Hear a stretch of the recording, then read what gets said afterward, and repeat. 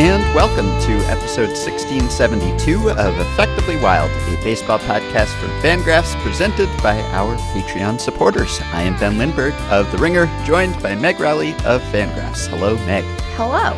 Meg, you've been busy all week with positional power rankings, and I'm sure most people are really enjoying your work and the work of your staff, but Rangers shortstop Isiah Kiner-Falefa is not one of those people. He's very upset with us. He was ranked, and he was ranked poorly. Yeah, so for those of you whose lives are not bound up in the fate of the positional power rankings like mine are, we rank every position 1 to 30. Every team gets a ranking, and there are a lot of ways to do season previews, but we like this one because it lets us go really deep in each position and kind of puts each position in its league-wide context and tells you all sorts of good stuff. And the Rangers are ranked...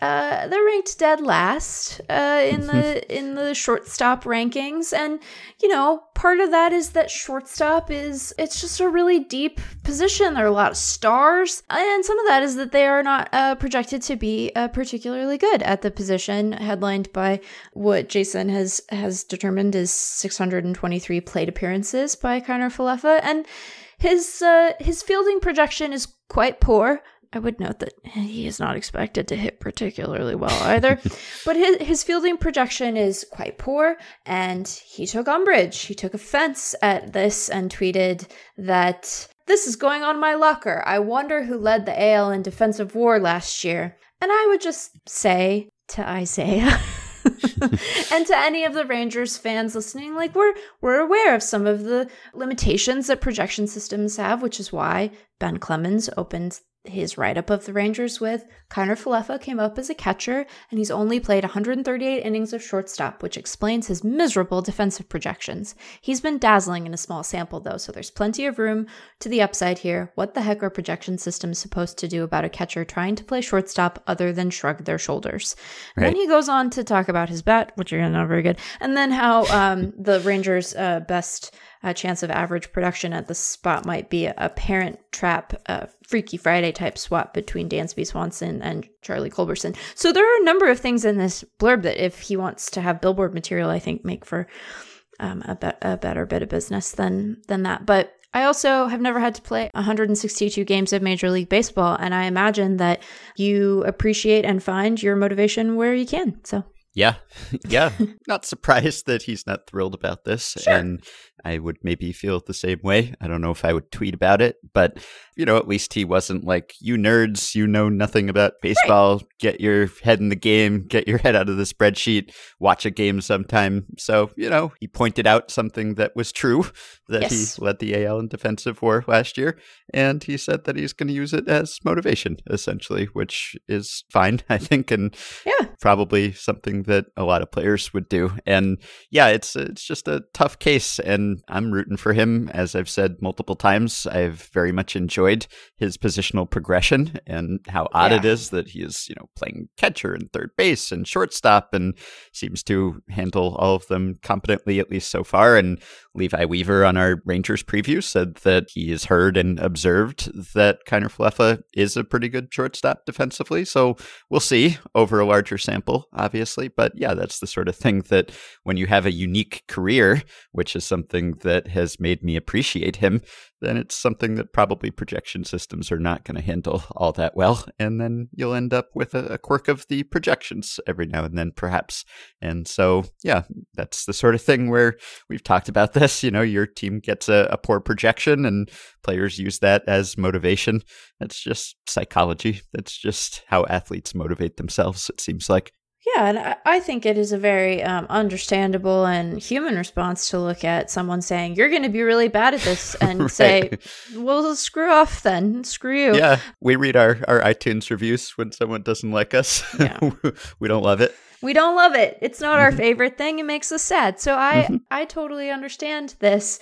I think that it is, always useful to remember the value of 58 games of defense, because we know how long that stuff takes to stabilize. And also useful to remember that our projections this year are weighted more heavily toward past seasons than they would be under normal circumstances, given the brevity of the 2020 season. But yeah, like we want him to do well, because weird positional shifts are awesome. Like, this is why I want Dalton Varsho to have a long career, because the idea of a guy being able to catch and play center field, he was sent down by the D-backs, but like the idea of a guy being able to do that is super rad. And so I like it when players bust the projections and prove where some of the limitations are, because it's cool for them. And I think it tells us something about projections. It kind of helps us figure out like the places where we have blind spots in them, or where we know they're going to handle a particular bit of oddity poorly. And so I understand all of that, but I would just say, Isaiah, you gotta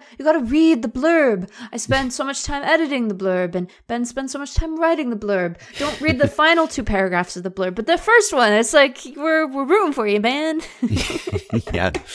Yeah, well, good luck to Isaiah proving the ranking wrong, and good luck to you all getting through the rest of the week without any players publicly taking objection to their ranking.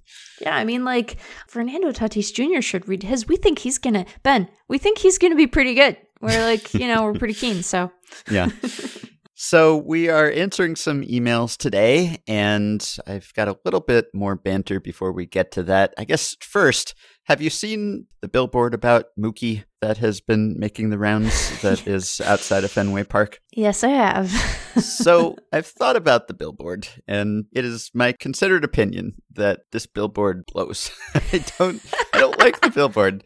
I like the idea behind the billboard. I like taunting and trash talking and trolling. I'm okay with that to a certain extent, if it's all good-natured, more or less, and in good fun.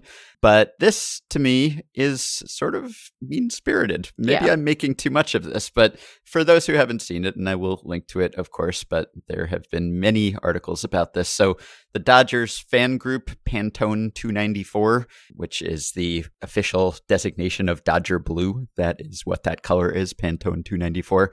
So this Dodgers fan group has erected a billboard that is at 60 to 62 Brookline Avenue in Boston, just right across the street from Fenway Park, I think.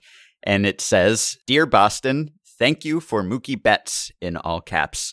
Sincerely, Dodger fans and Pantone 294.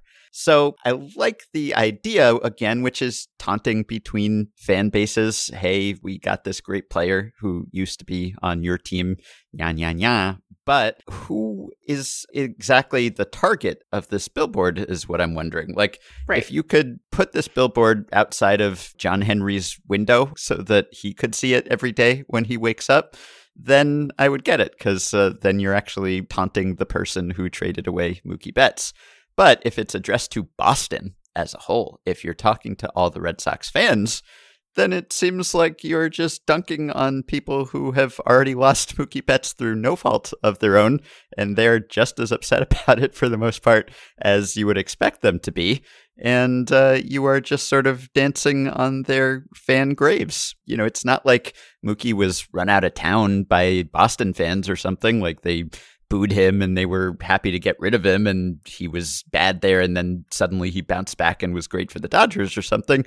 Red Sox fans love Mookie Betts, and for the most part were seemingly very upset that he was traded, and that was not their call. So to me, taunting Red Sox fans for trading Mookie Betts is kind of picking the wrong target or punching down, or, maybe I'm making too much of this, but it seems to me that it's just sort of picking at a wound that has not yet scabbed over, and where the targets are not really to blame for the thing that you are mocking them for.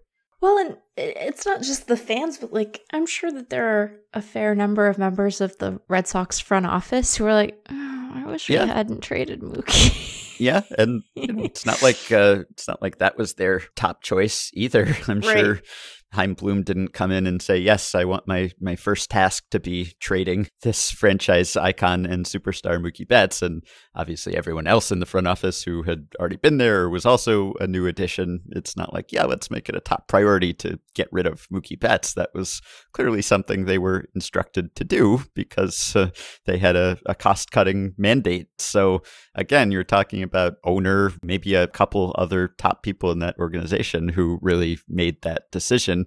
And if you could micro-target this billboard to them, fine.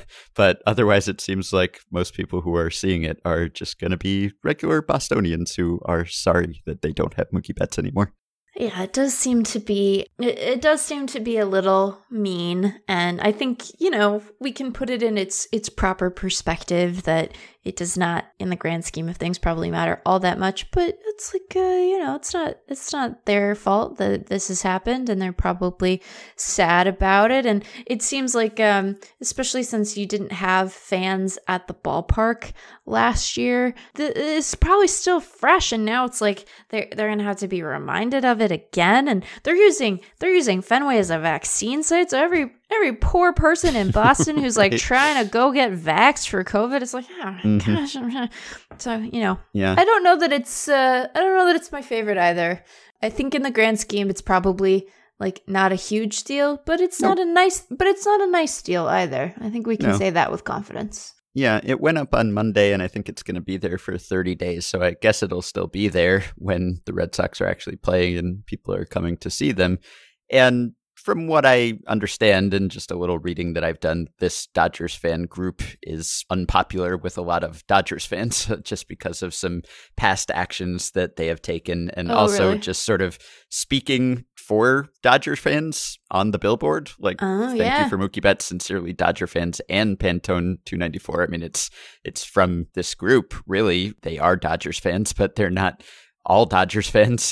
They don't have the official capacity to speak for all Dodgers fans. And just going through various Twitter replies to a tweet about this, I saw many Dodgers fans who were not pleased about this billboard and thought it reflected poorly on Dodgers fans to the extent that it is a reflection on them. So yeah, I'm against it. Yeah, I think that's a good point. I hadn't thought of that. It does suggest sort of a Dodgers fandom as a monolithic sort of thing, and people engage with it in a lot of different ways. And I'm sure that while every single Dodgers fan is like, Mookie Betts, that guy's keen, we're happy to have him, I think we now have proof that not every single one of them is interested in expressing their pleasure in this particular way.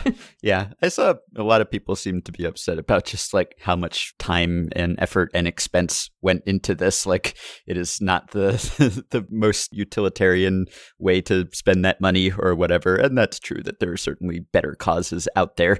Of course, you could apply that to much of all of our discretionary spending, probably, in that we could all probably direct our dollars to worthier causes. And many of us waste money on many things that are a little less visible than a billboard about Mookie Betts. But I guess the difference is that this actually seems to be sort of a mean-spirited thing that, if anything, is hurting people. It's not just helping the people who put up the billboard. So that's another complaint that you could make, but it's just the sentiment to me. Otherwise, like, I'm all for pettiness and trolling and like going way out of your way.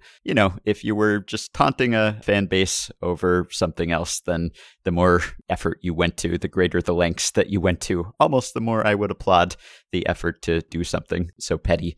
But in this case, it misses the mark for me, and apparently for a lot of other people. But it's not a permanent fixture, fortunately. Maybe it's supposed to be payback for the 2018 World Series, but that championship did not get traded along with Mookie, so that result still stands. It's really not a big deal. I just keep seeing it in so many places. And I grew up in New York resenting Red Sox fans, but we've gotten so many emails from listeners, and I've seen so many threads in our Facebook group from Red Sox fans who are just so bummed out about the breakup of that core and the departure of Mookie in particular. So I sort of feel for them. In other news, there was an announcement and a memo about cracking down on sticky stuff, foreign substances. So this is something that we have talked about multiple times, and we did an episode with David Aardsma and Eno Sarris where we talked about the potential to crack down on foreign substances. And now MLB is starting to take it seriously. I don't know how seriously, because this is actually the second consecutive spring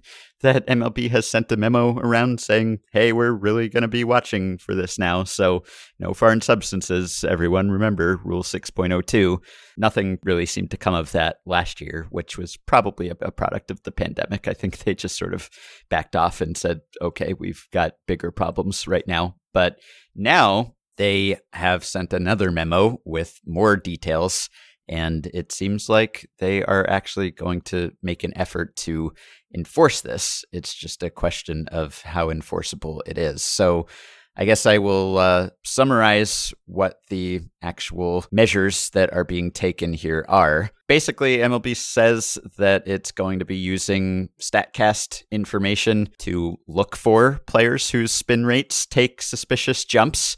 There will be increased monitoring by compliance officers. There are going to be compliance officers in the park on game days, like looking through the clubhouse or the dugout and the bullpen and keeping an eye on things and filing reports about the foreign substance use that they have seen.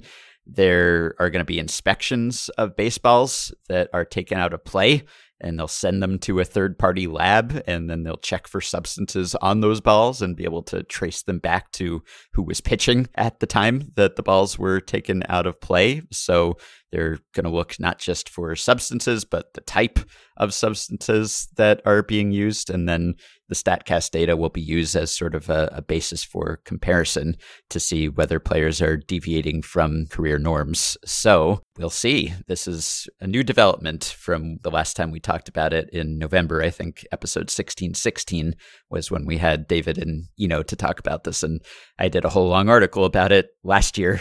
And I think it's a good idea to try to enforce it, but it is easier said than done, and we'll see how seriously they actually commit to this.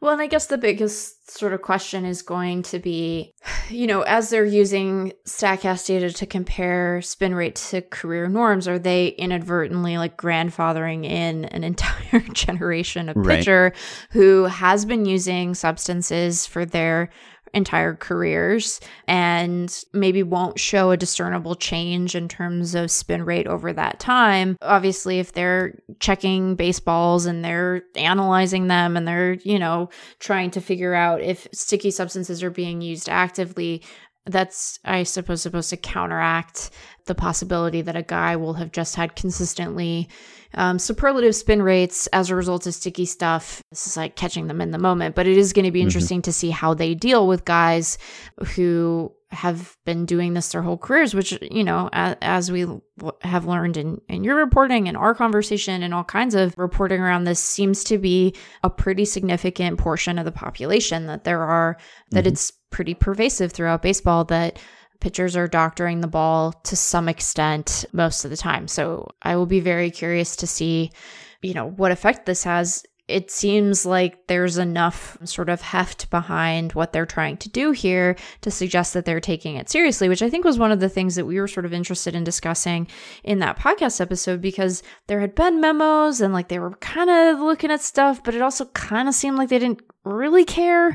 And this suggests that they do, that there's going to be a real effort, but it'll be interesting to see kind of what this means for the existing population of players and for players who are coming into the league. Like, if you watch college baseball, it's not like some of those guys aren't using sticky stuff now, Yeah, so, I know. That's an interesting angle that I was thinking about, is that, yes, this could create an environment where this is discouraged and you feel like people are watching you and you're a little less likely to do it.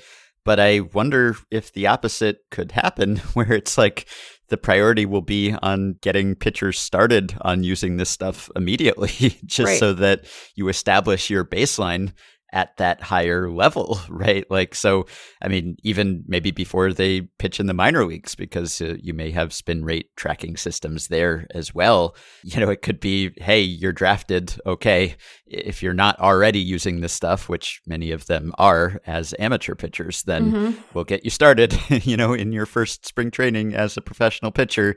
Make sure that you start using this stuff now, so that the first data that they have on you is the enhanced data. And then, you can decide what you want to do later, but you'll at least have the option to keep using this stuff. So I don't know that it will be a panacea, but it is, I think, a useful tool, and I mentioned that in my piece last year that StatCast is something they could use. And so if you do have a case like Trevor Bauer's, where the spin rate spiked so dramatically and so suddenly just from one start to the next in September 2019 and then continuing last year, if that happens now with another pitcher, then presumably that would get flagged and that player would receive a stern talking to or a fine or a warning or something. And I don't know really why that didn't happen with Bauer himself, since that was such a visible example. But maybe it was just that they didn't want to open that can of worms yet, and now they have decided to open it. And so, yeah, as you said, what do you do with Bauer now, since he is such a prominent example? Because his use of stuff, or his strongly suspected use of stuff, predated this most recent memo and even the memo last spring. But you do have a record. I mean, they've got spin rate data going back several years now. So is that admissible evidence? Can you use the spin rate data from 2018 and say, well, his spin rate spiked in 2019, and now after the fact, after you won a Cy Young Award and became the highest paid player in the sport, we're going to crack down? Or do you just get to keep doing that because, well, he did it last year and we didn't say anything then, so grandfathered in? So yeah, I don't know, but I think it's helpful to at least establish that if you do that now, you're probably going to get in trouble. And there are other ways that it could potentially be useful, where you can look at declines in spin rate within an inning, let's say. And if you're just applying stuff at the start of an inning or between innings, then you might see a decline in your spin rate over the course of that inning that might be apparent, or maybe you will see spikes on certain individual pitches or something where you really lathered up. So there are some tools there, and those could point you to a physical inspection of either the ball or the pitcher. It sounds like they are not going to instruct umpires to be more aggressive about trying to inspect players in games. It sounds like they're mostly going to be doing this after the fact investigation, which will then perhaps lead to warnings or future investigations. So again, I think it's important. I applaud them for trying to do something, because I do think this is pervasive. I do think it matters a lot. And yes, this has been a staple throughout baseball history, but I think players are probably getting better at finding the right mixtures of substances to enhance themselves further.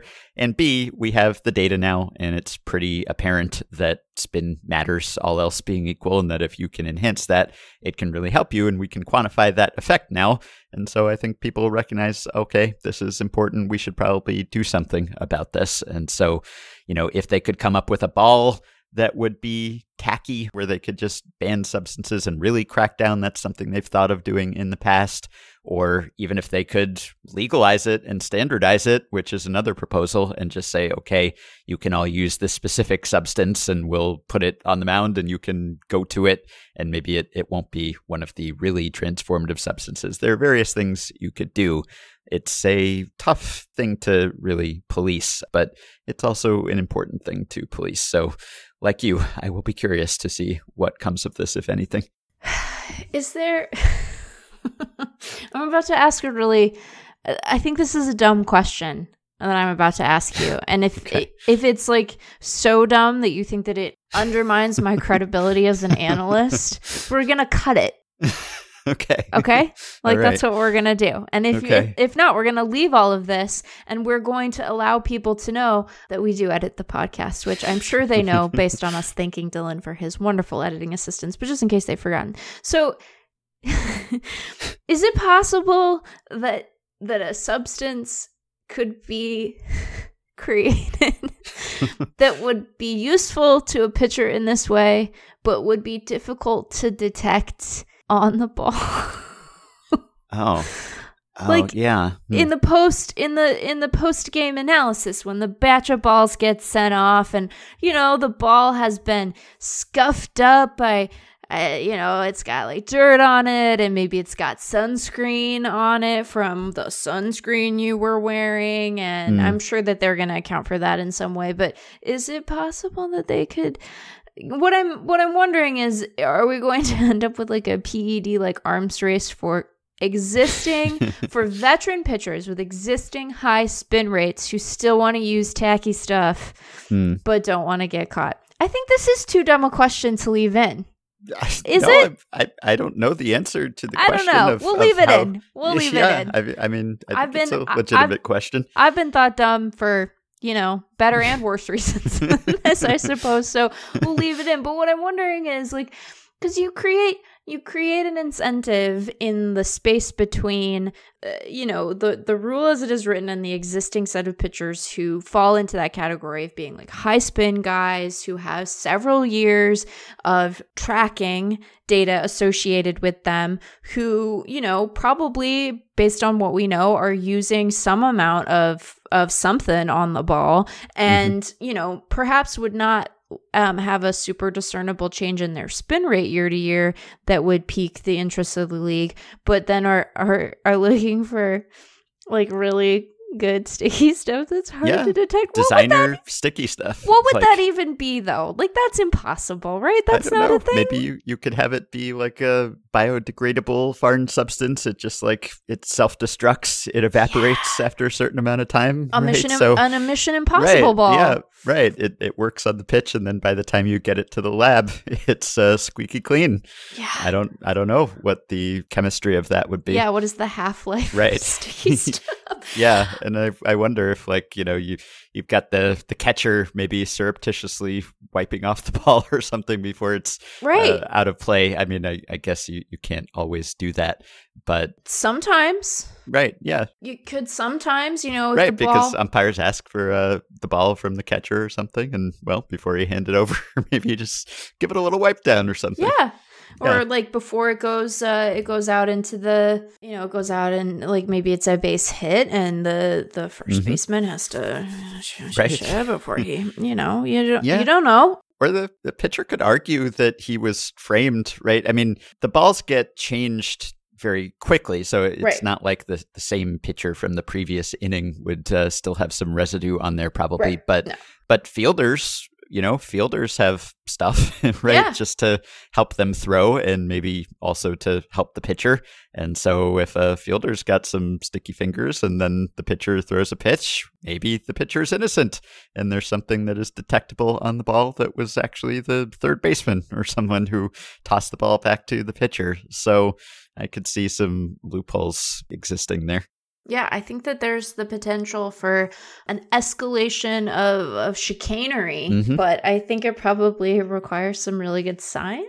I don't know. I think that it's going to be interesting. I think the decision to not make umpires part of this enforcement mechanism is also, I think that that's for the best because it's already a contentious relationship, right? And you don't need to escalate the on-field dynamic beyond where it already sits.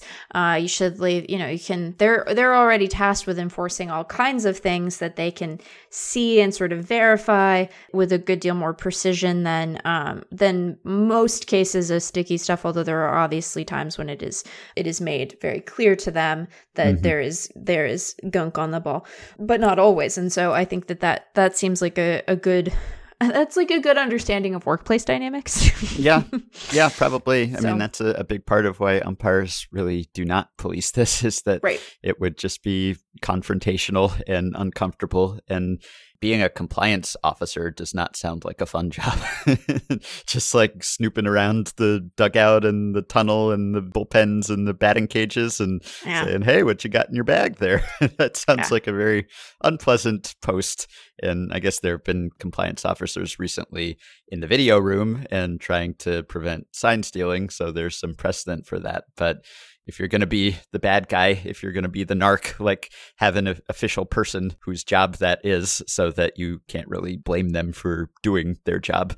And then the umpires don't get blamed for that as well. So it sounds like there'll be a random sampling of balls that they will take out of play. So we will see how it all works, but I do think that spin rates enhance movement and raise strikeout rates, and goodness knows those rates are high as it is. And so this does seem like a measure maybe to ensure more fairness and a level playing field, but also just to do anything that MLB can to make more balls in play. So I am on board with the spirit of it, at least, and we'll see about the implementation.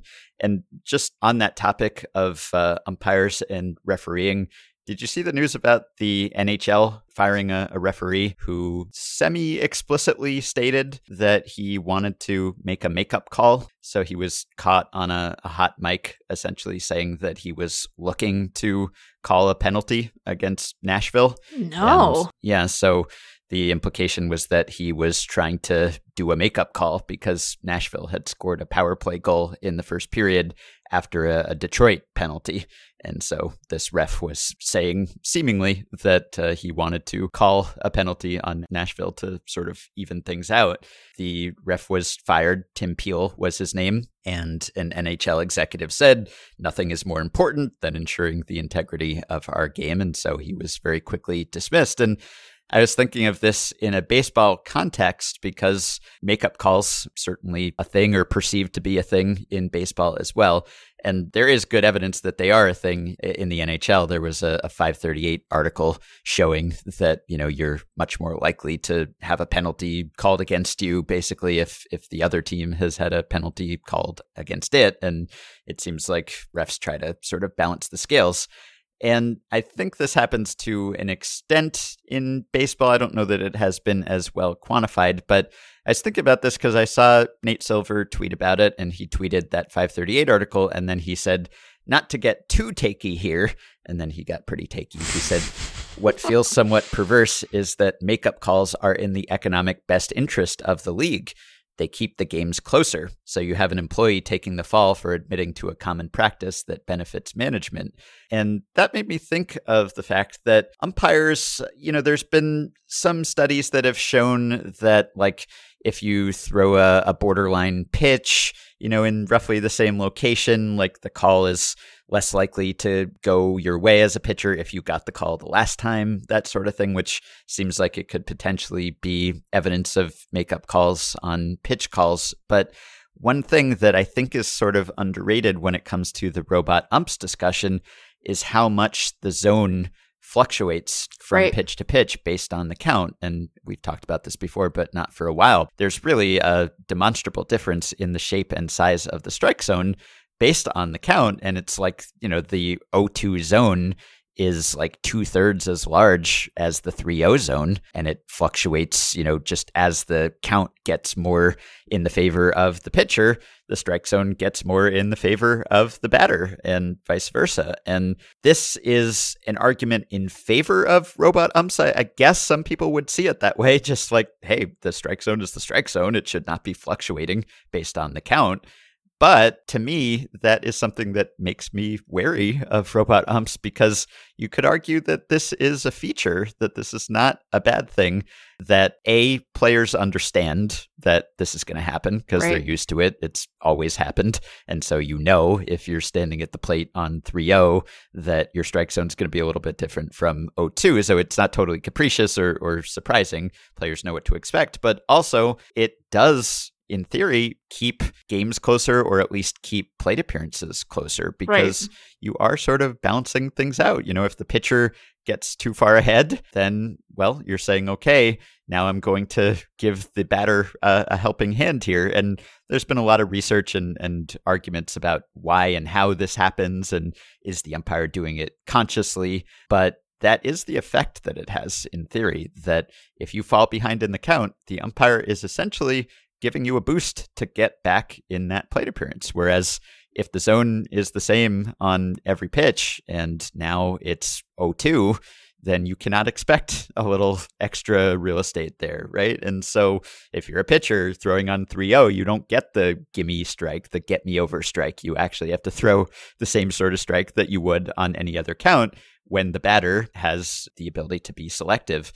And so it does sort of balance things out. Like, I don't know what the data show about the Atlantic League or the minors, places where the robot umps have been tested, and I'd love to get my hands on that and haven't been able to. But I would think that plate appearances would be a little less even, in the sense that once you fall behind or get ahead, you would be more likely to stay behind or ahead. And maybe that would be a little less spectator friendly, even if it's fairer. Some power pitchers these days, once you're down in the count and you've got 2 strikes, you're screwed. Because with 2 strikes, you've got to expand your zone a little bit to protect the plate, but you don't have to expand as much as you would if the strike zone were the same size it always is. Like on 0-2 last year, or after 0-2 counts, batters hit 165, 202, 261. That's a 463 OPS, a 22 WRC plus. And that's with the strike zone contracting. So imagine how bad it would be if it didn't. You might as well just end the plate appearance there.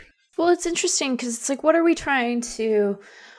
is our understanding of consistency? You know, what version of consistency do we think is the most important to having a dynamic game? Is it, as you would with a RoboZone, having a completely consistent strike zone pitch to pitch in the count? Or is it that there is a consistency in sort of I'm not sure quite how to articulate this, like the as you were saying, you have a balanced likelihood of being able to sort of keep the at-bat competitive depending on whether you've fallen ahead or behind. Like, what I think that there is a question for us to ask about, like, what it is that we're really trying to incentivize in the rules. I understand a governing body looking at an official articulating a strategy of makeup and being like, look, we get that this is sort of a thing that happens, but we can't have you admitting to like putting your finger on the scale that, you know, dramatically. Although the idea that you're looking for an opportunity for a makeup suggests that there are circumstances in which you would not make a call that was in one side's favor just for the sake of it, that you need a circumstance where the call could theoretically go either way, or where it's more borderline, that you wouldn't intervene such that you are like, you would make SportsCenter as like, what was this I'm thinking? Right. But yeah, I think that like question around the zone and sort of what we want the strike zone to be and how we want it to function and how we think it needs to balance the scales or not. It just makes me wish that Sam's quote about us needing philosophers were like a thing, because it's like, we need to understand what is the strike zone, like from a existential level, right? Like epistemologically, what does that mean to us? And I don't know that we have like a really concrete answer. And I think the idea that it should just be consistent pitch to pitch is like a perfectly defensible way to view the zone and the game. And I don't know that I know exactly what my answer is of what I want it to look like. But I think that there's the possibility that we want more from it than just perfect consistency. And that's probably a question we should have in advance of changing the way we engage with it. So that we don't look around and go, oh no. Right. Yeah. And the question of how do you balance fairness and entertainment value? Right. Like, hopefully those things go together, but not always necessarily. Right. And there's a certain level of unfairness that would hamper your enjoyment of the sport. But maybe there is some moderate level of occasional unfairness that actually enhances your enjoyment of the sport. You know, the human element can be frustrating, but it can also be a fun thing to debate and analyze and argue about. And so maybe if you make it perfectly consistent, it's fairer, but maybe it's not quite as entertaining. Maybe you're losing a little bit of that, you know, fallible, flawed humans affecting the outcome in ways that are unpredictable. And, you know, it's better if those humans are the players, I think, than the umpires. But still, something would be lost there, I think. So it's something to think about. And it would, of course, be frustrating if you felt like a makeup call went against you. And there's a quote from the umpire Hunter Wendelstadt who says, if you miss something, the worst thing to do, you can never make up a call. People are like, that's a makeup call. Well, no, it's not, because if you try and make up a call, now you've missed two. And that's something that we would never, ever want to do. It can spiral. Yeah, right. You have to like keep an increasingly complicated ledger of are you behind or ahead? Who am I making up for currently? Right. So, you know, I'm sympathetic to that too. And it's probably not necessarily even a conscious thing in a lot of cases where umpires are saying, okay, I'm going to be out to get this person or this team the way that this NHL ref seemingly was. It might be kind of an unconscious thing. So, and as you said, like if you can anticipate that the zone is changing in consistent ways on each count, like the thing that players most seem upset about when it comes to calling pitches is that you're inconsistent, right? And you establish a certain zone early in the game, and then you're all over the place, and they don't know where they stand because the ground is constantly shifting under them. With the 0-2-3-0 thing, it varies by umpire, but it's pretty consistent that, right. Within your own personal baseline, there is going to be that fluctuation, and everyone expects that and plays accordingly. Right. I think that the place where we really see batters kind of blow up is like when, especially late in games, when the zone changes and, the game is close and they're like, well, what am I supposed to do with that then? Right. And I think it's also that there's also a component of like fair for whom. And I don't mean this to say that we have to keep the game consistent every year, because there's always going to be some portion, often a very significant portion of the player pool that is consistent year to year. But it's like if you've grown up with the zone a particular way, right? Meaning called by people with all its eccentricities, but like called by people and often very different from the rule book strike zone. And then all of a sudden we change it for a robo zone. Well, that might feel very unfair to you because you've played your whole career with a particular understanding of what the strike zone is. And maybe you don't like that all the time. Like maybe you're very small or very tall and you're like, I get messed with here because my body is confusing. Yeah. But I know like you said, I know what I'm dealing with in any given at bat. And I have some sense of how this is going to go for me on, in an average plate appearance. Right. But, the flip side of that is that if we need an entirely new player population in order to make any rule changes. Change is going to be really, really slow. Yes. Even when you're testing things in the minors. So, you have to counterbalance, you have to balance those things and sort of arrive at something that feels like it's in the best interest of the players and the best interest of the sport and the best interest of the fans. And hopefully the Venn diagram of all those things is a circle, and we know it isn't. So hopefully it overlaps as much as possible, but it is there is a bit of trickiness there. So yeah, we're going to get to like one email. I know. Yeah, let's do that. This is something that hopefully they'll work out when they're testing it in the minors. So, before it gets to the major league level. So we will answer at least a few emails here. So this one, I'm kind of curious about what your answer here will be. Dan says, I just started listening to the season previews. They're my favorite episodes of the year, but last year I realized they had a tremendous effect on how I view a given team. Oh. At first, I hypothesized that guests who are positive about their team instill more confidence. Then after listening to Will Leitch, I was more optimistic about the Cardinals, so that can't be it. I'll continue to float theories about my own psyche to see what I can find, but I was wondering if you two have similar feelings. Do you also feel pull toward certain teams after some guests? And if so, do you know why? Or are you both too in tune with the projections that anecdotes and updates don't shake you? Oh gosh, no. I would not say that I am so unfeeling yeah. as that, or so stoic is probably not the right word, but that I'm incapable of being moved by a good story.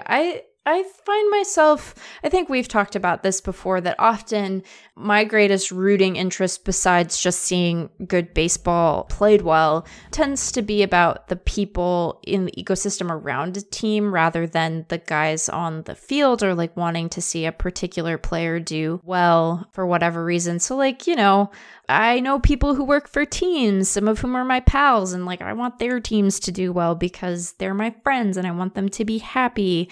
Or like, we both know a lot of other people in the industry, and it's a lot more fun to cover a good team that's like dynamic and one that other people want to read about than like, I don't know, the last place team in the league. So sometimes I'm rooting for like my friends who cover a particular beat to like have a good beat to cover that year. And so I think maybe that's a place where it can kind of sneak in, because we do tend to, have at least a handful of people who we know sort of more personally who come on the preview series every year. But I don't know. I think apart from that, like, it's always good to hear from the beats. I think maybe especially in a year like this where we had just such a strange year last year and we're still trying to figure out what of it we believe is like lasting and indicative of the talent of a player, and what of it was sort of mirage. And so I think having insight from folks who see the team in person every day and kind of have a sense of where these guys are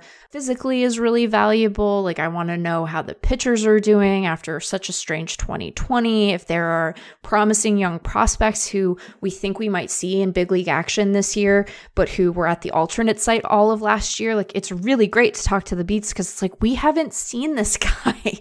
We don't have any game stats to look at. So all of the markers that we would traditionally rely on to say, oh yeah, it's time for that guy to come up, we don't necessarily have that. So I think that there are definitely places where we get insight that at least helps to like train my eye to what I should look for once the season gets underway, to see if what they are noticing from spring is something that's going to be more lasting. But otherwise, I just want my pals to have a good time. So Yeah, I think with me, as we've talked about, preparing for the previews, I think brings us up to speed on certain things. And maybe as we're reading about off seasons and looking at the depth charts and everything, there are certain realizations that we come to where we might slightly change our opinion about a team. And there are certainly cases, I can't think of any off the top of my head, but cases where maybe my opinion on an individual player has shifted in some appreciable way just because of some insight that one of our guests had, just about what that player was going through off the field or what their mental state was, or maybe they changed something that I wasn't aware that they changed, and that might make me buy into something a little more or less. But I don't really end those segments usually thinking, oh, wow, that team is a lot better than I thought it was going into that segment, or a lot worse, or hearing the guest's win total prediction doesn't really change my mind and suddenly I'm reordering my division projections or something. So I don't think it changes things in that obvious a way, but partly I think that's just because of how I cover the game and interact with the game as well, in that I'm not a tout, like I'm not making picks or something. Like, I predict things as rarely as I'm able to when I'm doing this job. So it's not really something I pride myself, like being able to say how many games this team will win or who will win this division. It's something that I probably care a little less about than I did certainly when I had a real rooting interest in a team. I'm rooting for certain players and certain stories and everything, and maybe certain fan bases to an extent, but I don't have really anything riding on a particular team winning or not winning. I'm not a gambling man. And so I just don't really have really strong priors when it comes to these things generally. Like, I think that I have some insight and generally have a good awareness of the sport, but I don't think I can beat the house or beat the projection systems on any kind of consistent basis. So I don't really pride myself on that. And so I don't really sit down and project as some people do, how many games will this team win and what'll be its runs scored and runs allowed. Like, it just is not something that I think I have a special skill at, and so I don't really devote a lot of attention to that. And my articles are not like, here's what you need to know to win your fantasy league this year or something, the way that some people's are, which is a valuable thing that many people want to read, but it's just not really the way that I approach covering these things. So it's almost like my opinions are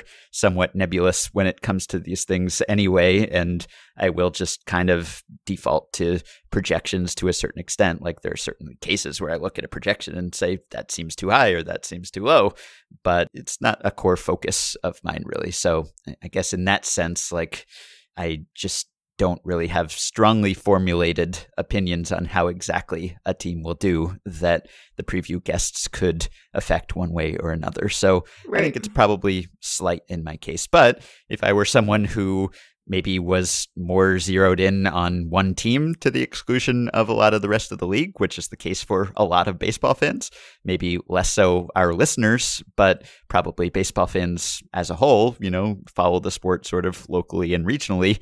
And so if they do tune into the preview series and they are suddenly exposed to a lot of information about other teams that they are maybe not following so closely, then I would expect that to change their opinions, and I would hope it would.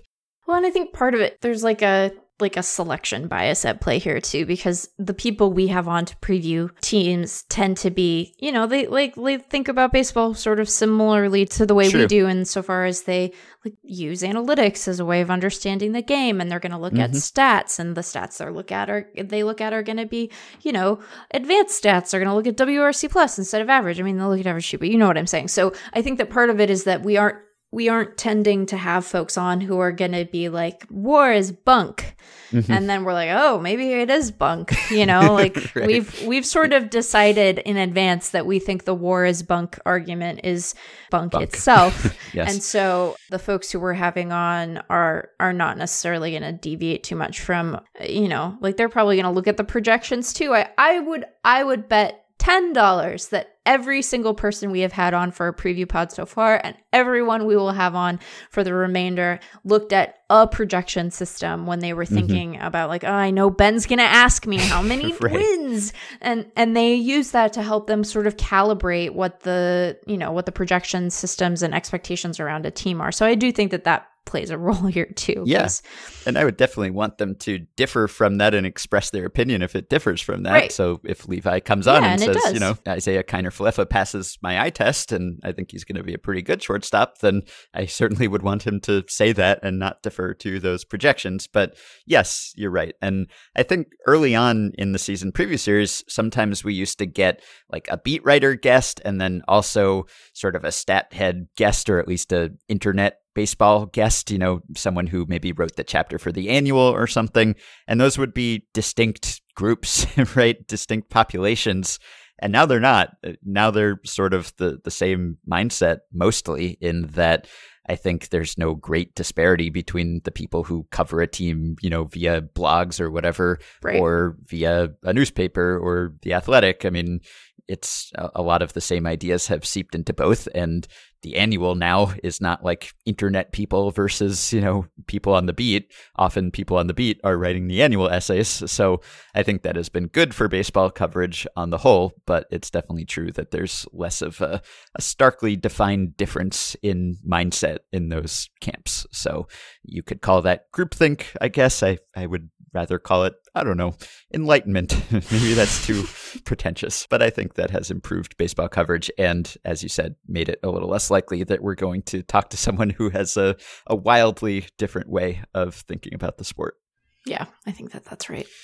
All right. This is a question from Paul. So we got a couple of questions about what if baseball weren't different? Because last time we did an email episode, I mentioned that many of our questions are about what if baseball were different, because if it weren't different, well, there wouldn't be that much to talk about. But a couple of listeners have questioned that assertion here. So Paul says, how would baseball be different if baseball were different by remaining the same, at least by rules and regulations, indefinitely? Whether for a short period of time, such as the 5 years of a typical CBA, or for much longer, such as the length of a Hall of Fame career, the rules governing baseball would not change once they are set into play, whenever this is set into play. Obviously, let's set this rule to keep pace of pay reasonably proportional to revenue, but mostly for gameplay and equipment rules.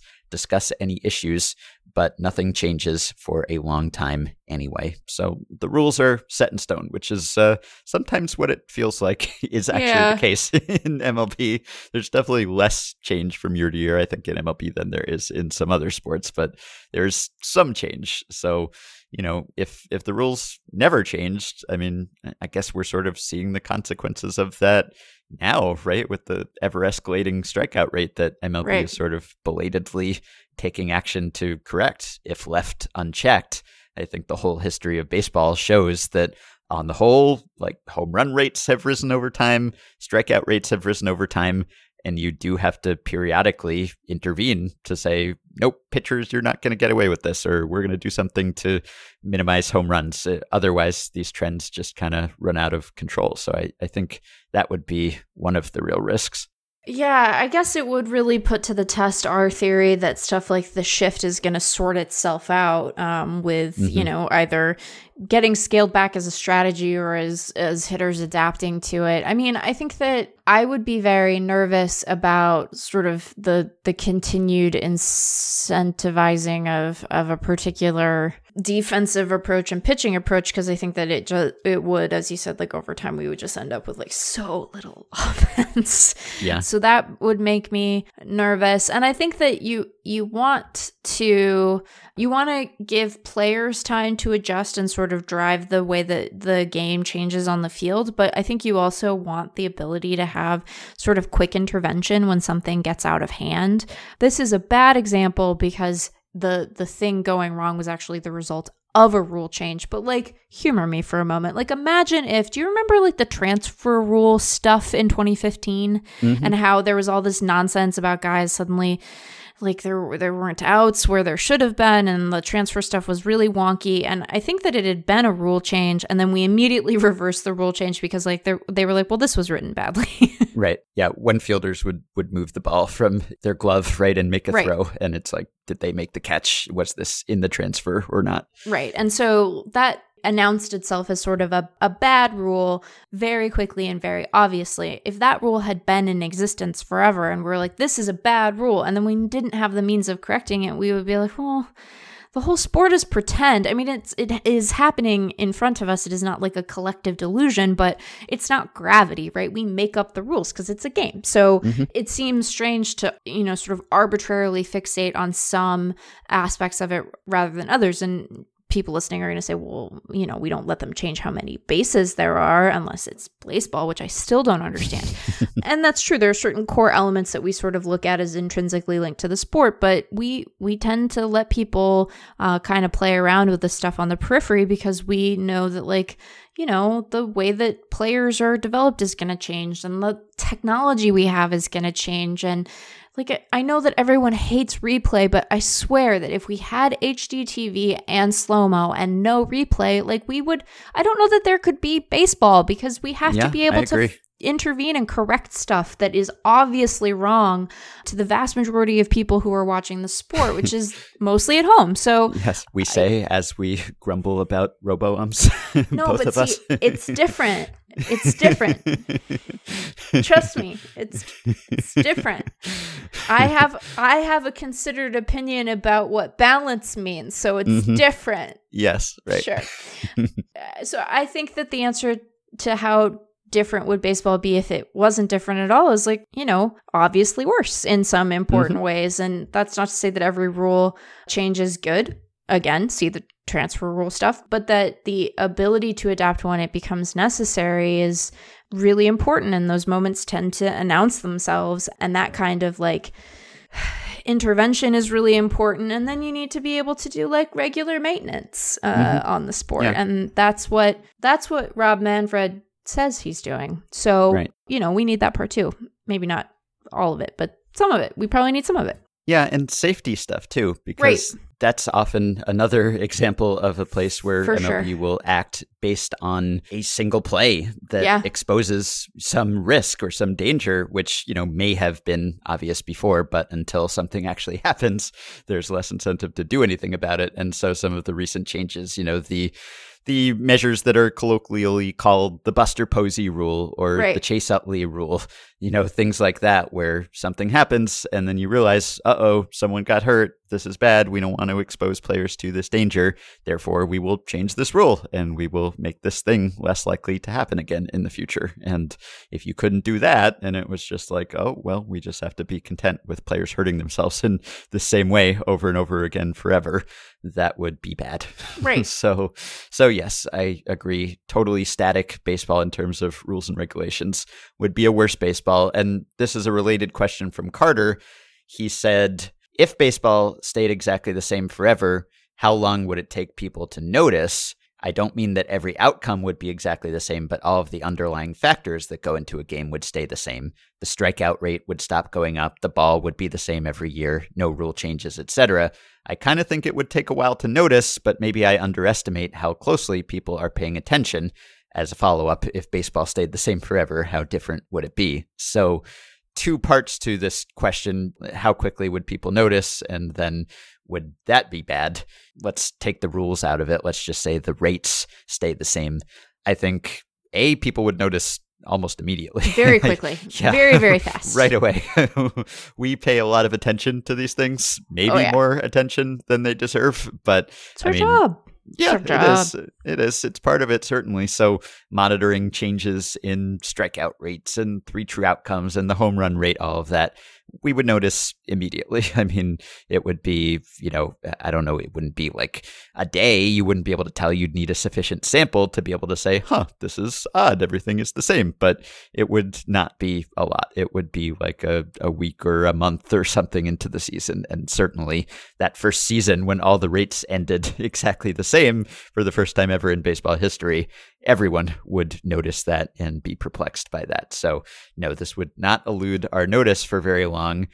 But the question is, would that be bad? Because one thing I've sort of lamented in the past is that it seems like when MLB is making rules or considering rules, they don't necessarily have a strong conception of what their ideal version of baseball is. Like, if you're going to make rules, like, you have to decide what you want baseball to look like. So you have to decide, is the strikeout rate too high? Right. Would this be too low? Where do we actually want it? What would fans want? And it's hard for us to say like what the consensus of what all baseball fans want is. And hopefully MLB has done enough surveying and polling that they have a better sense, and we have some anecdotal sense, certainly. But let's say that you could establish the platonic ideal form of baseball, the form of baseball that the most people would like or accept, and then you could just freeze things forever at that rate. So, if everyone decides, we like baseball more like it was in the 80s when there was more speed and balls in play and action and it was more dynamic, okay, well, we can just lock that in forever and it will always be that brand of baseball. Would that be bad or good? I think it would be bad. Mm-hmm.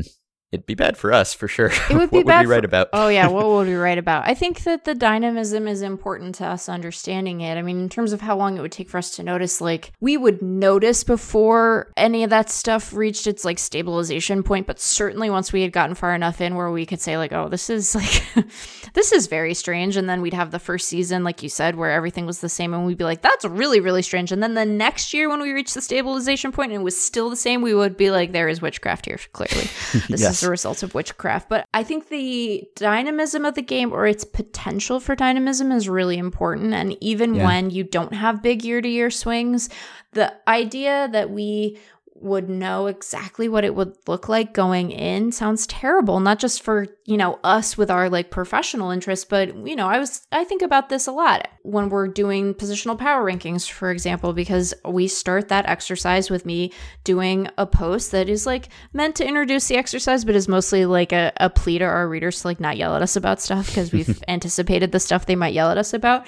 And I always make the point in that post, or at least I have the last couple of years when I've been writing it, that it would be like a perfectly calibrated crystal ball would be terrible. We don't want that because we want the potential to be surprised. And even if we end up with like, a pretty consistent offensive environment or a pretty consistent strikeout rate or a pretty I can't remember what a pretty consistent baseball looks like, but a pretty consistent baseball, we feel the potential of seeing something we haven't seen before, and the idea that the game breathes and changes is like part of why we like it. So I think that would your average fan notice? I don't know if they would. Like, I don't say that to denigrate the average fan, but like the difference on this stuff is like a couple of balls in play a game, right? And so it can be small and you don't notice when you're sitting down to watch a given game on a given night. But like for close observers, I think it would be a bummer because we would notice. And like after a while, I think you'd have a sense that the game is kind of stagnating, right? I think so. Yeah. Yeah. To me, I mean, if you could maybe keep things within a certain range, like if you could avoid the extremes one way or another, maybe that would be beneficial. Like there's an aspect of like even, the year of the pitcher, 1968 or 1930, the rabbit ball, like there are certain touchstones of baseball fandom and history that add some character and richness to my appreciation of the sport, I think. Like when I'm looking back at baseball history and I'm sort of framing things within these eras and what was going on at the time, I do like that there was some fluctuation. That said, I would not want to return to the year of the pitcher. I would not want a 1968 level of offense to happen again, and I don't think that would be good for baseball. So I agree. Having it completely static would be boring, even if we could find the perfect version of baseball. The perfect version of baseball is changing. It is dynamic. And so I would want there to be some variation. And maybe if you could apply some constraints so that things didn't go completely out of hand in one direction or another, that would be good. But yes, you want some variety. Right. And I think part of this too is that we don't want to assume that like our version of baseball is the version that everybody likes, right? Like I don't claim some sort of aesthetic supremacy to the way that I enjoy the game. And not just because like I look for and enjoy weird shit in baseball all the time where I'm like, why is that happening?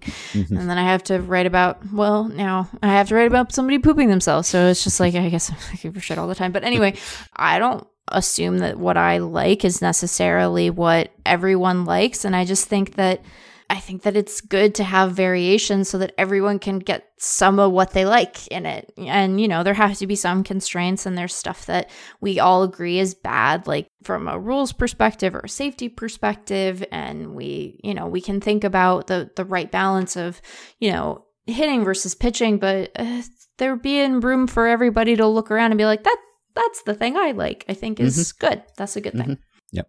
All right. Maybe I can squeeze in one or two more here. So this one's from Andrew. He says, I was doing some research and I found a New York Times game day write-up from a July 14th, 1885 game between the New York Giants and the Providence Grays, in which the former won 3-0 thanks to a complete game shutout from pitcher Mickey Welch, who went on to win 44 games that season with an ERA of 1.66. Speaking of baseball being different, the article begins with this quote, "The members of the New York club were in high glee last evening. They not only defeated their old Providence rivals yesterday afternoon, but in doing so, they administered that which is obnoxious to all ball players, a Chicago." Chicago in quotes. And Andrew continues, I assume a Chicago is a shutout, but any records or notable shutouts attributed to Chicago, such as Ed Royalbach's 2 shutouts in one day, occur after 1885. I'm curious if either of you is familiar with the etymology of the term, or if my interpretation of Chicago is way off base. And no, it is not way off base. This is a way that people would refer to shutouts at that point in baseball history. And here is the explanation, which I found in a piece at Sabre, and I will link to. I'm quoting from that piece here. The 1876 schedule called for 70 games, with each team meeting its 7 opponents 10 times apiece. The White Stockings played their season opener at Louisville April 25th, with Albert Spalding scattering 7 hits to blank the Southerners 4-0. It was the first shutout game pitched in the new league, with the result that shutouts were known as Chicago games for the next 30 years. When a team was shut out, it was Chicago'd. So that is the explanation if you're ever digging through any 19th century newspaper archives and you're wondering why it's called a Chicago. But this got me thinking about whether something similar could happen today, or whether you can think of anything comparable today. Like, is there anything that happens in a game where we refer to it as, something associated with a city or a team? Like, it's hard to think of something. Someone will write in and tell us something. But I guess the reason why it worked then was it was the first season of the National League. And It was the first shutout. And it's okay, well, now it's associated with the White Stockings. And there were fewer games then, and there were many fewer teams then. And it was probably easier for something like a shutout just to be associated with one team. Whereas now, whenever any team does something, it's almost always something that has happened many times before, because it's not the first season. It's, 150 seasons. And so it's hard to do something so different that it stands out in a way that everyone would associate it with that team. I don't know. Does anything occur to you? Well, I'm going to be quite a Mariners fan when I say this, but I have long associated, and by that I mean since I was in high school, the idea of giving up one run and losing as a Felix. Oh, yeah. Which is not relevant anymore for any number of reasons. Mm-hmm. But, I've kind of thought of it that way. But a lot of the things that occur to me are like off-field stuff, like Metzing is a thing. But that's not an on-field. I mean, it is often an on-field thing too. But it is, it is a broader category of activities than a shutout would be. And I'm sure that every fan of a bad baseball team has their version of, somebody getting Felixed, right? Like if you have one good pitcher in a bad team, like you're getting Felixed, guys. And that's probably not specific to the Mariners experience, although it does feel particularly painful. Yeah. Given, what came later. So I'm trying to think of something else. Like there are definitely, it's a copycat league. So there are attributes that you might associate with a particular kind of team building or a particular style of play, but they diffuse so quickly. Like, I guess we think of like high spin fastball guys at the top of the zone as being like an Astros-y type of thing, but they're not the only team that does that anymore, right? And like tanking and rebuilding has swept the league, and so it's not a thing that is necessarily something I associate with any particular organization anymore, although when we think about its origins, I guess I have strong associations to the Astros. So, there are definitely like team building attributes that seem to be a bit more consistent, but like it's hard to think of other stuff. I don't know. Yeah, there are players who are like the archetypical players of a certain kind of player type, right? Like, the Zobrist, for instance, like that just became a shorthand to refer to, someone who could play a bunch of positions and was pretty competent at all of them. If you asked people in 40 years, will people still be calling it a Zobrist? Probably not. I mean, maybe, you never know what's going to catch on, but probably not. But certainly for a decade or so there, that was a type of player. Ohtani obviously is someone who breaks the mold in a way that, like, if he succeeds and there are other two-way players who follow in his footsteps, then that'll be the Ohtani type player, or, there are things like that. But with a certain team, like a certain outcome, it's harder to think of. But if you're listening and you're saying, ooh, why are they not saying this? Just email us and let us know what that thing is, and maybe we will mention it in a future episode. Oh, gosh, I'm trying to think of other stuff now. Like, there are teams that you just associate with being bad, or like, we thought about Baltimore for such a long time being just unable to develop pitching. But again, like in terms of on-field stuff, I don't know. It doesn't persist the same way, I think, for the reasons we've said. But I look forward to the many emails we will get being like, you dolts, why didn't you think of this thing? Yeah, it'd be hard for something to last 30 years like the Chicago apparently did, just because there's so much history, there's so many teams, there is so much copycat behavior that I just don't know that it would really stay top of mind that this one team is associated with that thing for as long as it could in 1876. But if we're wrong, write in. All right, last question here. This is from Aaron, Patreon supporter. He says, regarding the goose on the field. Do you remember the goose on the field? Did you see the goose on the field? I think it was the first week of March, maybe. There was a goose in center. So I'll link to the video. But RJ wrote a really fun little piece for us at Fangraphs about it. So, yes. I will link to that, too. It resulted in me having many, many, many screenshots of geese on my desktop. Yeah. So Aaron continues, there was a goose in center during the Cubs D-backs game, and you could tell the center fielder was nervous. I'm sure you know this. What I was particularly interested in was how uncomfortable the center fielder looked. He almost certainly wouldn't be as good a defender as usual in that situation. Anyway, I was wondering if a team had a flock of geese that they trained. How frequently do you think they could purposely have them land on the field and distract from the defense before the team got caught doing this? Do you think they could use more than one goose? Do you think MLB or umpires would crack down on this if it happened more than once? Also, are there any animals you can think of that would be better than a goose to make opposing defenses uncomfortable? I think geese might be the best because of their size, stubbornness, and ubiquity. It's at least a semi-believable story that geese just so happen to land on the field and distract the opposing players. I wonder what your take on this strange event is. Right, you couldn't have like an alligator out there, right? If there was an alligator on the field, even in Florida, people would say, hold on a minute, there's something odd going on here. The other one that occurred to me, I will admit that the first time I read this email, I thought that the question was training the geese to play baseball. And then I was like, I think they'd notice that immediately. Yeah. I think that would probably pique some interest right away. The other one that occurred to me was like a raccoon. Yeah, that's happened, right? I've seen raccoons on the field, I think. Yeah, and like, there's probably, I don't know, it sort of depends where you live. I have lived places where raccoons have been very aggressive, just out in broad daylight as if they are citizens of the world who can vote and own property. So where you live, that might be true. In some places, they're more nocturnal. But I think that, because they have those little human burglar hands and they're wearing a little burglar mask and they are often disease-ridden. So I think that people would, and they like root through the trash. So they'd be, you'd be standing in the outfield, you'd be eating your seeds, and then you'd throw the seeds on the ground, and then there would be a raccoon, and you go because it would come where you had left seeds on the ground or whatever else ball players are snacking on out there.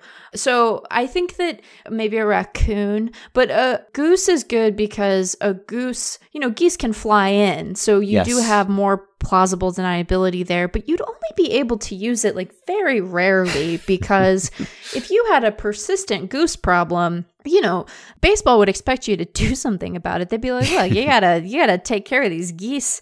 And, right. And then you'd say, how? And then they'd say, you should kill the geese. And then there would be a protest of killing the geese because it's not the goose's fault that you built a ballpark in, the middle of their world. They're just inhabitants of the urban landscape like anyone else. So, PETA would get involved. It would be very messy. But I think that a goose or a raccoon, I don't know where the cats come from. There are often cats on the field, not like often, but often enough. And it's like, where do those come from? Where do the cats come in from? I don't see a lot of loose cats around. And then there's, in Seattle, they're having a problem with like coyotes in the northern part of the city, especially. Sometimes they're walking around in broad daylight as there's been encroachment, I guess, on wooded areas. I don't know. And so like that would be very concerning to someone because, again, you'd worry about disease and also they look like a small wolf, but you might think it's a dog. So maybe you'd be like, a dog. And then you get up on it and you'd be like, oh no, mangy. I think that I have sounded like a normal person through most of this episode, and this last little bit is where you're like, hey, Meg's been editing like 14,000 words twice for the last couple of days. Yeah. So, geese are good ones. Like, geese are jerks in my experience. I've played Untitled Goose Game. I've been a goose, a virtual goose. There's probably a reason why a goose was chosen as the protagonist of that game. I just Googled, I started typing in can a goose, and the Google autocompletes for that are can a goose kill you? Can a goose hurt you? Can a goose break your arm? Can a goose kill a human? Etc., etc. Can a goose break your leg? Can a goose kill other types of animals? So the consensus seems to be that a goose probably can't kill you, although I'm sure someone will send an example. But I know swans have killed. Yeah. But geese they're bullies. They're mean. Well, when I Google it, I also get can a goose and a duck mate? And I want, guys, don't try to cross-pollinate. Don't try to cross-breed those. And can a goose kill a fox? Can a goose be a pet? Can a goose swim? Can a goose egg be permanent? What? Guys, folks, friends. So yeah, geese are a good one. But I think that they're a good one, but they're also a terrible one because they are little jerks. So I imagine that they would be like, I will not be trained. Yeah. I reject your attempt to train me. I think that they would say, get away from me. I am a goose. I will stab you with a butter knife. And could you train them only to land on the field like during the top or bottom half of the inning? How would you do it? I guess you could like condition them based on uniform or something. If it's this team's uniform, don't land on the field. If it's any other uniform, land on the field. It seems like you'd have to give them some incentive to land there, and then there would be a whole scandal because it would be discovered that you were sprinkling the field with goose food or something to do this. So I don't know. I think a goose is about as good as it gets for the candidate, just because a goose is like big enough and loud enough and aggressive enough that you're going to be a little bit nervous about the goose there in a way that you're not with like a chipmunk or something cute and cuddly and small. And yet it's not like so big and so dangerous that they just stopped the game. Like the game kept going while the goose was out there. And so it could be distracting without being so distracting that it stopped play. So it's really perfect for this assignment. I don't know if I can improve on it, because any more threatening and dangerous than a goose, and you're probably just going to get the umpire to call a halt to the game, and then you're not going to get the distraction there. Maybe a skunk, not the skunk in the outfield play that Sam has written and talked about, but a physical skunk that would make you worry about being sprayed. But they'd probably stop the game to take the skunk off the field. So I'm sticking with the goose. I think that might actually be better. I'm not sure I can improve on the goose. What about crows? Because crows can remember faces. So you could train them to attack your like division rivals. Yes. And they are associated with like death, and people are wary of crows. Yeah, but I think that, you know, as you said, like the perception of danger with an actual generally lack of danger is important. And like if you're getting dive bombed by a crow, you're going to be like, excuse me, I cannot proceed. There is a crow dive bombing me. Surely we must have animal control here. The best part of RJ's piece was that they reminded me of the goose that flew into the sort of upper ring scoreboard in Detroit. Like there was a goose on the field in Detroit, and it whacked into a scoreboard and fell down in a way that was very alarming. And I think they did a literal like, is there a vet in the house kind of a thing? And there was, and it came and helped the goose. And it's like being on a plane when they ask if there's a doctor on the plane, except, you know, with a goose and much lower stakes. Mm-hmm. All right. Well, we have settled that. No one trained geese to bother defenders, but if you do want to trade some sort of wildlife to do that, then a goose would be your best bet, I think. Yeah, but I still think they'd be training resistant because they're little jerks. Yes. All right. We will end there. We're going to get emails from goose lovers. Oh, we sure are. Are they out there? I'm sure they must. I don't know. Someone for the goose out there. There's someone who loves everyone and everything. So it must be goose fans. That will do it for today. Thanks as always for listening, and apologies to any goose fans we offended. You can support the podcast on Patreon by going to patreon.com/effectivelywild. The following 5 listeners have already signed up and pledged some small monthly amount to help keep the podcast going and get themselves access to some perks. Klaus Hermans, Kyle Rechtenwald, Brian Greika, Nicholas Ziegler, and Robert Beretta. Thanks to all of you. You can join our Facebook group at facebook.com/group/effectivelywild. You can rate, review, and subscribe to Effectively Wild on iTunes and Spotify and other podcast platforms. Keep your questions and comments for me and Meg coming via email at podcast@fangraphs.com or via the Patreon messaging system if you are a supporter. Thanks to Dylan Higgins for his editing assistance. We will be back with one more episode before the end of this week. It will be our anti-penultimate team preview podcast. It will feature the Padres and the Rockies. So we will talk to you soon. Good angry sea goose, pink-footed sing.